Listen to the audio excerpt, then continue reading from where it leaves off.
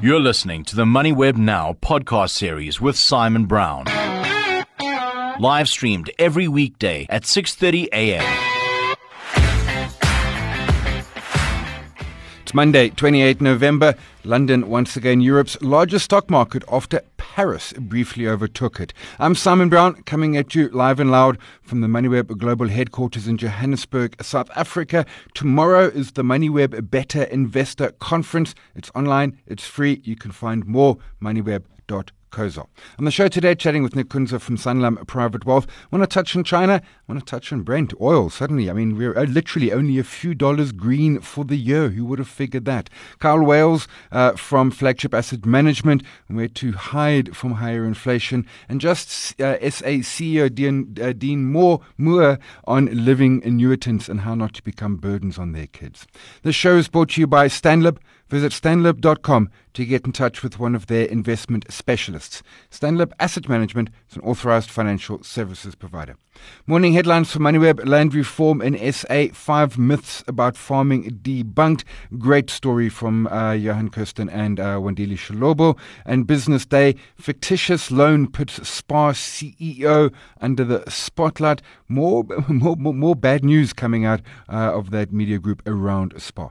Morning markets: we had the US red. Well, the S&P was down a point, 0.03%. Nasdaq off 0.7%. Asia is red. Sydney's down 0.4%.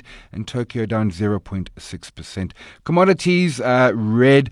Gold 1,764. Brent 81.55. Platinum 982. Palladium 1,847. The rand is trading 17.11. Bitcoin trading 16,100. Tencent trading down 1.8% in Hong Kong. And top 40 looking for a red open, down 530 points. That's 0.8%.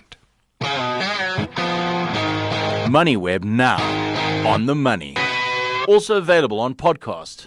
Chatting now with Nick Kunze, Senior Portfolio Manager, Sanlam Private Wealth. Nick, appreciate the early morning time. China, lots happening there. There's zero COVID, and they've suddenly seen spikes in infections hitting all-time highs. We're seeing reports of unrest linked to various different points. The bigger issue, of course, this is the world's second largest economy, and we really would like it firing. Your take on China? Morning, Simon. If there's anything this year's taught us for the last few years, things can change very, very quickly in these markets. And I did a little bit of work over the weekend. Went to bed last night, getting ready for the jobless numbers on Friday, which I thought would be the main talking point. And of course, all changing this morning. Those protests in China, escalating late last night. Apparently, the pictures that I've been watching on Twitter and a few other places, it looks pretty. Doesn't look good. As you said, second biggest economy in the world. You kind of want to get this right, and they've been stuttering the whole year because of their COVID policies. And it looks like the people are pushing back, but goodness me, a bit of a risk-off theme to trade this morning because of that. Yeah, and I take it's stuttering. They're still growing, but they're not giving us the 5, 6, 7% we would like. The flip side, you talk about stuff we have learned over the last couple of years, is Brent. I had a look at the chart this morning, down in the low 80s. It's almost red for the year, and of course it was 136 back in March when Ukraine got invaded. This is good news for consumers. This is good news for lots, but of course it tells us that the world is worried about economic growth. Yeah, this is quite an interesting sort of point to look at or indicator to look at, because as you said, given what happened with Ukraine, the reopening story, all the rest of it, I thought oil had quite a positive theme about it, and we own it in our portfolios in various shares, and I still like the story. But on the flip side, as you said, a slowing world, possibly heading into recession, or depending how deep it's going to be, I'm not sure.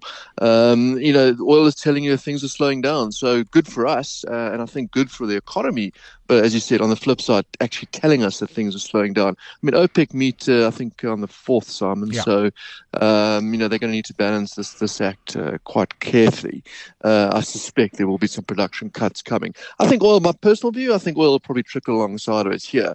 for the next couple of months. But yeah, it's certainly, I think, positive, as you said, positive for the consumer. Yeah, lower petrols. But on that note, Yeah. are we going to get with the rand where it is and oil where it is? I mean, maybe an early Christmas present for South Africa. I know. For we head off on a holiday. A petrol cut next week. I'm off to. I got some driving to do. A quick. You mentioned the jobless numbers on Friday. I mean, US unemployment largely remaining fairly robust. I mean, slipping a little, but I mean, nothing to stress about. Yeah, so I think all the sort of naysayers out there and everyone talking about, we were US already in recession and all the rest of it. I think the other side of that story is difficult to see that with unemployment at 3.5% in America. The world's biggest economy still ticking along, well, certainly from the employment level, doing okay. And the US consumer, as we know, close to 66% of GDP in America. So for now, story's still intact. But watch that number quite closely on Friday. I think it's going to make a difference to where we go the next couple of weeks with regards to what Fed talking heads will say. So quite a big one to keep an eye on. Yeah, of course, we've got another Fed meeting this year as well. Nick Kunze, Senior Portfolio Manager, Sanlam Private Wealth. Always appreciate the early morning. If seagulls were hardidars who could afford to retire to the coast, what kind of bird would you be? Would you soar over the savannah or chase summer around the globe? You see, even when you stop working, your money won't. When you invest in Stanlib's fixed income funds, you can retire earning a regular income off your investments. Invest for more certainty at stanlib.com/more. Stanlib is an authorized financial services provider and a registered manager. MoneyWeb now. On the money. Tuning now with Carl Wales. He's a portfolio manager at Flagship Asset Management. Carl, appreciate the early morning time. Talking inflation, which is edging lower, but the hard work's still well ahead of us to get inflation back into those targets from central banks the world over. The one normal place where people think, well, there's inflation out there, they rush to gold, to some degree, also commodities. You're saying, hang on a sec, that's not maybe as risk-free as many think. Yes, Simon. Thanks for hosting me this morning. Yeah, historically, while gold and oil especially, as well as the broader commodity basket, have performed well during periods of high inflation, there are reasons to think that they might not perform as well in the future. And an asset class like REITs, which has actually been fourth in line in terms of performance during periods of high inflation, might prove its mettle to a greater degree than it has done so in the past. Certainly. I mean, I've had conversations over the course of this year around REITs as a sort of an inflation defensive place. But you're targeting particular ones. I mean, the beauty of REITs is often they triple net lease, so the administrative costs are the problem of the tenant, and there's built-in escalations. But you particularly like residential and short-term lend, such as hotels and the like. Yeah, the problem with the escalations with a lot of leases, while they are built in, they're not always indexed to inflation. So when inflation is very high, you actually see real rentals go backwards. Whereas with a short duration lease, there is those leases reprice quite quickly. So if you look at your typical residential lease, for example, the rental gets renegotiated after 1 year. With hospitality leases, they typically benchmarked off occupancies, and with storage leases, they're also very short-term in nature, so they get repriced very, very quickly.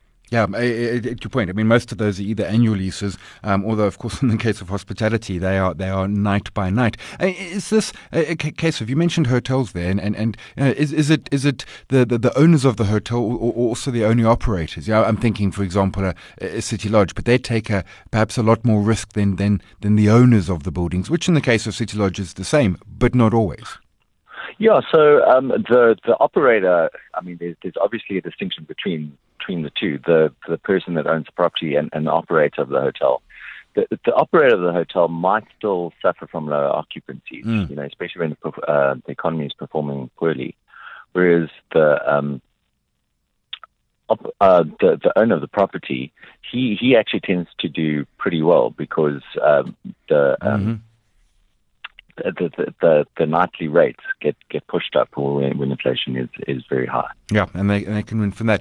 Preference, I mean, is this looking for local or perhaps also more of an offshore? Because of course inflation is it's a worry everywhere for the first time in Yes. in my career. Yeah, my preference is always for offshore assets, but locally there are a couple of REITs which tick these boxes. Unfortunately, hospitality, which used to be exposed to the residential hotel property sector, has now been purchased by I think it was Sun International. Yeah. Whereas you do have storage in South Africa within the storage unit market, and unfortunately with residential REITs as well, you have local REITs that do have exposure to rental properties, but typically they're bundled with a lot of other stuff too. Globally, one very interesting product we actually invested in is an ETF called Nuveen, which basically invests in a basket of those three types of residential properties across the US. Okay, so actually now it's quite simple, because I was going to say what in the US, but there's an ETF which makes it for the investor a whole lot easier. That then sort of picks it and does the heavy lifting for you. Yes, yeah, and it doesn't overly expose you to any one of those sectors. So you get a nice broad-based exposure to storage units, to hotels, to residential departments or single-family dwellings. Okay, that's Nuveen, Nuveen. Appreciate the time. That's Carl Wales. He's Portfolio Manager, Flagship Asset Management. Always appreciate the early morning insights. Your money knows it's not just about the money.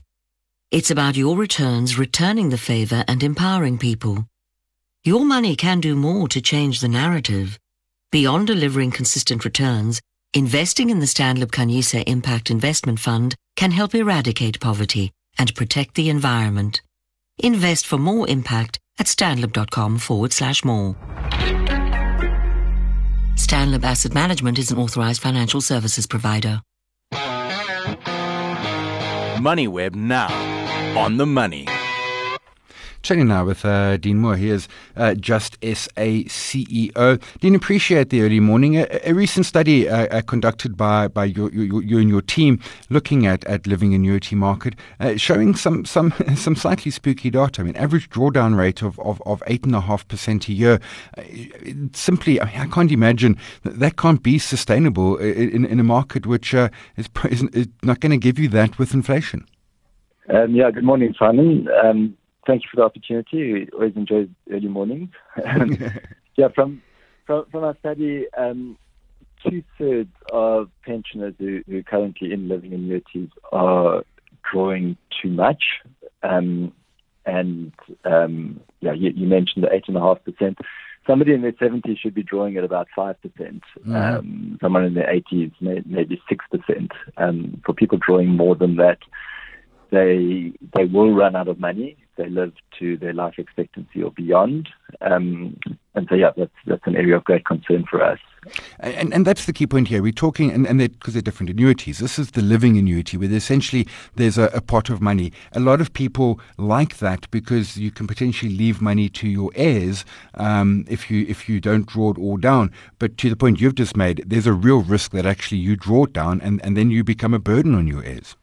Yes, Simon, and the thing that the irony of the situation is that half of those people, so there's 2/3 that are drawing too much, half of those could actually guarantee the current level of rand income that they're drawing with inflation protection for life in the life annuity. So when we're talking about that sort of, they should be on a drawdown rate of maybe 5%. In a life annuity, they would be getting somewhere between 8 and 9% in their 70s, simply because you pool risk. So those that die earlier leave some money in the pot, and that cross-subsidizes those who live longer. Is this because that's quite a chunky number, and to my sense, looks like a bit of an easy win. Is that an outcome of the current high inflation rate? I mean, we're seeing in South Africa we've had bouts of higher inflation, but we're still up in the mid 7%. So in fact, the long-term interest rates, which is what drives annuity prices, are offering, they're the highest in their cycle that we've seen over the past 20 years. Wow. That means that you're getting the best value you can in life annuities now compared to the last 20 years. If I take an example, let's say somebody's in retirement and they need 10,000 rand a month. Mm-hmm. If they're in a living annuity, they need to be sitting on 2.5 million rand to give them that at a drawdown of 5%. They could actually guarantee that income for life with inflation protection for 1.5 million. So our whole message, I think, to people is don't do it on all your assets. But take your budget, take the expenses that you're actually living off, make sure you secure that in a life annuity, and then the rest of your money is true legacy, and you can manage that as legacy for your children. And you are able to move around within this, and you've got a living annuity. It's perfectly within the rules and the structures to say, I want to put some of that now into a life annuity. Yeah, so not all living annuities offer that yet, okay. but there are a substantial number in the market, and effectively your life annuity then becomes an asset which you hold within the living annuity, and you can manage that alongside the rest of your portfolio, and that gives you the flexibility. You can even not choose to draw all that income if you don't need it immediately. Okay, but I got you, and it sort of sits within the asset. This does bring us, as a last question, it brings us to the, you hit retirement somewhere in your 60s, maybe in your early 70s, but probably in your 60s, and there's some fairly giant decisions that you need to make that have real implications for decades. Absolutely, and in fact, we expect the way the retirements are structured these days. We expect somebody, no matter what job you've done through your life, to suddenly become an expert financial manager when you hit retirement. Not enough people seek financial advice, so there are the financial advisors that are out there to help. But it's a very difficult decision. You're going to manage your money for at least 20 years, maybe between 20 and 30 years, and you need to make sure you've got enough coming out the other side. With the life annuity, the nice thing about that is you just take your expenses, you secure those for life. You don't have to worry about that any further.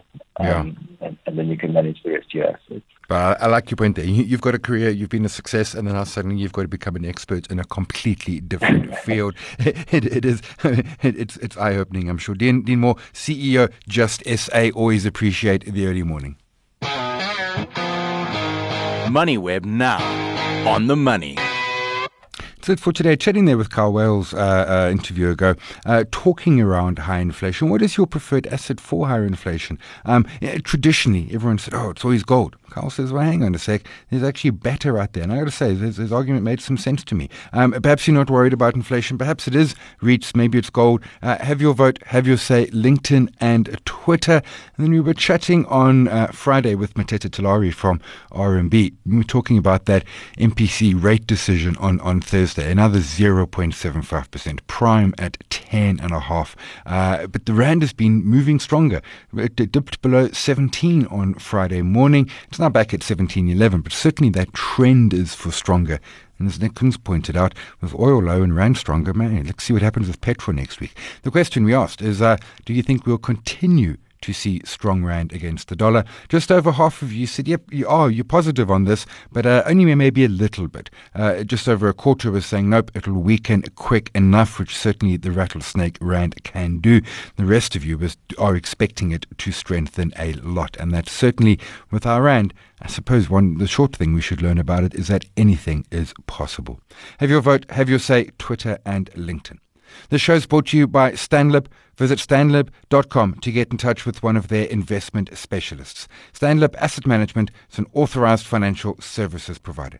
We're live every weekday morning, the MoneyWeb website and the app, 6:30 a.m. podcast just after 7. Thanks to my team, Eddie Nobochle, Nicole, to you for listening, my guests for their early morning. My name is Simon Brown. This is MoneyWeb Now. We'll chat again tomorrow. We'll have Invicta results.